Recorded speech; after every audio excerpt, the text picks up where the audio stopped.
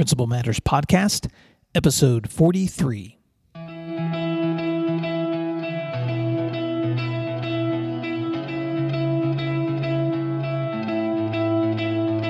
Guess what?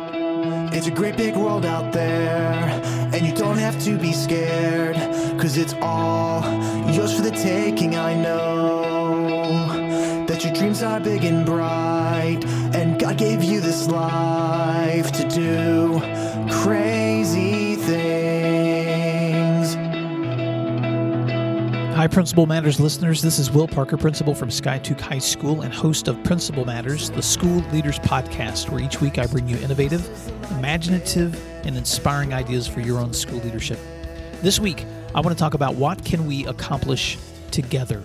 You can find free resources for school leaders at my website at williamdparker.com. If you subscribe there for my weekly updates, I'll send you an ebook called 8 Hats, Essential Roles for School Leaders, or you can check out my book, Principal Matters, the Motivation, Action, and Courage Needed for School Leaders at my website or at amazon.com. A few years ago, the European Space Agency had an amazing historical moment when they made a comet landing with the spacecraft Rosetta. I don't know if you paid attention to the news then, but my head was spinning as I listened to the accounts of this spacecraft landing on a comet. Now, I want you to imagine for just a moment. Imagine organizing a team of scientists and space engineers whose task it is to design and launch a spacecraft with the goal of intersecting with a comet that is 500 million kilometers from the Earth. Now, I want you to imagine 10 years later, you have launched the spacecraft. It has been en route.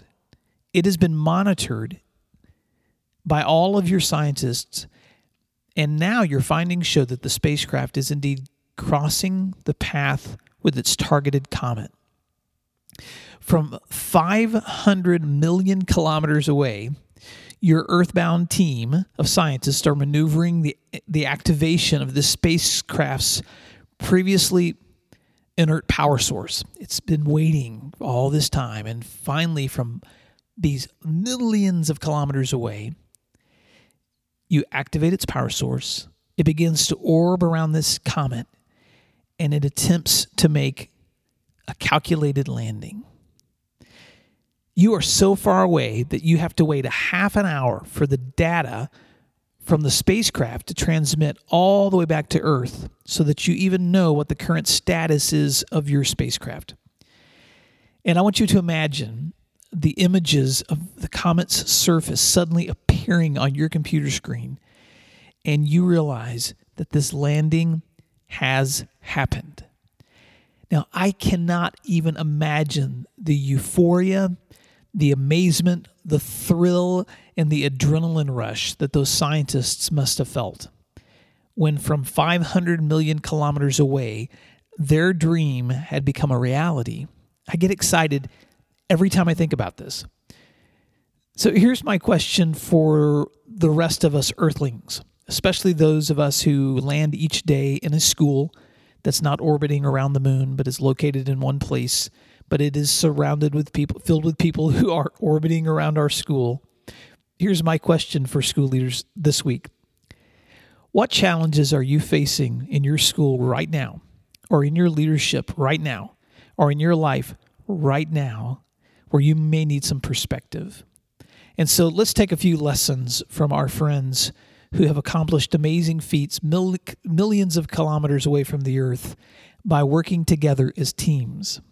So today I want to ask you 3 questions that I'd like you to ponder about teamwork. Number 1, what kind of team are you on? Think about that for just a moment. No one can achieve milestones, especially epic ones like comet landings, by working alone. Monumental accomplishments require teams. And they require teams of like-minded people who share vision, who can collaborate, and who understand how to execute. Your ambitions may not be as galactic as landing on a comet, But our ambitions as school leaders are just as important because we're trying to change the lives of students. And in order to do that, we must depend on others. So question number 1, what kind of team are you on? Don't fly solo. Number 2, what kinds of commitments do you have? Amazing feats are not accomplished half-heartedly. If you want to reach a goal, you have to be dedicated to finishing whatever you have begun. And I like to remind students, especially when I'm talking to them about their accomplishments, that school is like a marathon. But I believe the same thing about teaching. I believe the same thing about school leadership.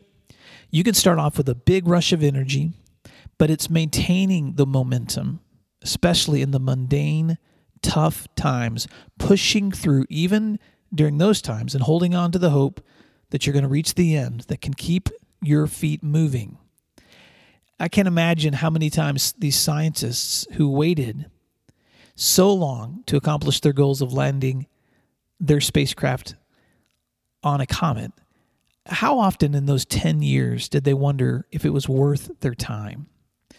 And yet it was maintaining their commitment through the mundane that put them right in the place they needed to be to accomplish their amazing goal. It's not easy, and sometimes it may not even be probable to accomplish your goals, but you won't know unless you're committed. And so, what kind of commitment do you have? Are you in it for the finish? Because if you set goals, you can't accomplish them without commitment. And number 3, are you willing to take calculated risks? If you or your team are going to reach new milestones, then just doing what you've always done isn't going to reach goals if you're trying to go somewhere you've never been. So what is it that you're willing to do that you haven't been willing to do before? I can think of a good example of a couple of years ago. I was talking to the head coach of our football team, and they were in the middle of a winning season. It was an exciting time, but 3 years previous to that, they had seen no wins. They were a young team, and they had struggled and finished the season with 0 wins. How could they, in 3 years, go from 0 wins to a record of 10-1? What made the difference in those 3 years? Well, I remember having the conversation, and my coach said this. He said, at that time, he said, 3 years ago, after we had lost all of our games, we asked ourselves, what can we control? What is in our control? We knew we couldn't control how we might match other teams in size or speed, but we did know how we could control the conditions of our players. So they began to push their players in ways they had never pushed them before, in routines of workouts and weights and running, while still practicing their same the drills and plays and strategies and improving on those. And even after their practices, at the end of every day, they would run and run and run. And as a result, their team became stronger in their performances. In fact, they became strongest during the fourth quarter of games when most of their opponents were wearing down. Now, there's a lot that goes into what makes a winning team. But I was really impressed that they were willing to take some calculated risks with these kids, to go directions they hadn't gone before, to create the buy-in that was necessary for them to do that, to create a momentum for winning. When we're willing to try things that we haven't tried before, we're willing to take calculated risks, then we're going to accomplish goals that we haven't accomplished before either. So let me summarize those 3 questions and then give you some application. Here they are again. What kind of team are you on? What kind of commitment do you have? And are you willing to take some calculated risks? Last week, I heard a fantastic presentation by Tim Elmore, who is the leader of an organization called Growing Leaders, and he has lots of curriculum on what he calls habitudes. He uses images in order to create stories or examples. And I saw him put up an image of checkers and chess.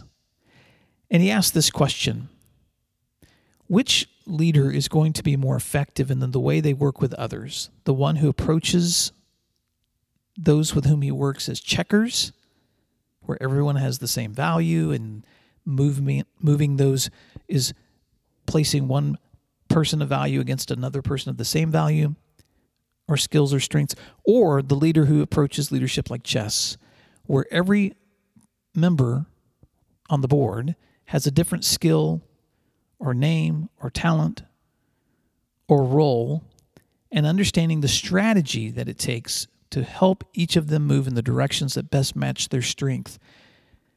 And of course, the answer is chess. If we're going to lead effectively with teams, we can't treat everyone exactly the same. Now, we can be firm and fair and consistent, but we can't expect each person to have the same gifts or skills or outcomes, because everyone with whom we work on a team has different abilities and skills. So as you're approaching your leadership this week, and as you're thinking about your schools and thinking about how to help students accomplish goals, keep that in mind as you look at your own team. What kind of team are you on? How can you harness those different skills and gifts and abilities and temperaments so that you are not working alone, but with them toward reaching your goals? What kinds of commitments do they have with you? And do those commitments need to be revisited so that everyone's on the same team? And are you willing to continue to take calculated risks, just like a good chess player, so that you're moving people in the right directions that match their skills and gifts so that you can reach the goal of winning for your students? Just today, I sat down with my student council members and I talked to them about an upcoming meeting that I have next week, a presentation that we'll do with our school board. And I asked them if they would be a part of that presentation. Because you know what? I can stand up all day long and talk about what goals or ideas that we have for school. But who better than the people whom we are serving and partnering with to accomplish those goals? And so this week, I want you to think about the spaceship that landed on the Comet. Who would have ever thought that a man could catch a comet? But it has been done. In monumental events like spacecrafts catching comets or teams winning championships or schools being successful are so inspiring. And amazing possibilities lay ahead for each of us when we're willing to work as teams, commit to reaching shared goals, and when we're willing to take risks to try new strategies. If anything was possible, what would you dream of doing? What would you dream of doing for yourself or with your team? Let me encourage you this week to share and to dream together. So now it's your turn. This week, as you're looking at your school and as you're looking at your goals for this school year and for this week or for this day, I want you to remember that anything is possible when you're willing to take the actions necessary. That's it for this week. I would like to invite you, if you haven't already, subscribed for weekly updates, to visit my website at williamdparker.com, and I will send you a free ebook called 8 Hats Essential Rules for School Leaders, or you can connect with me via Twitter at my handle, WilliamDP. Thanks. I hope you have a great day. And one more time, thanks again for doing work every day that matters. See you next week. You were made for great.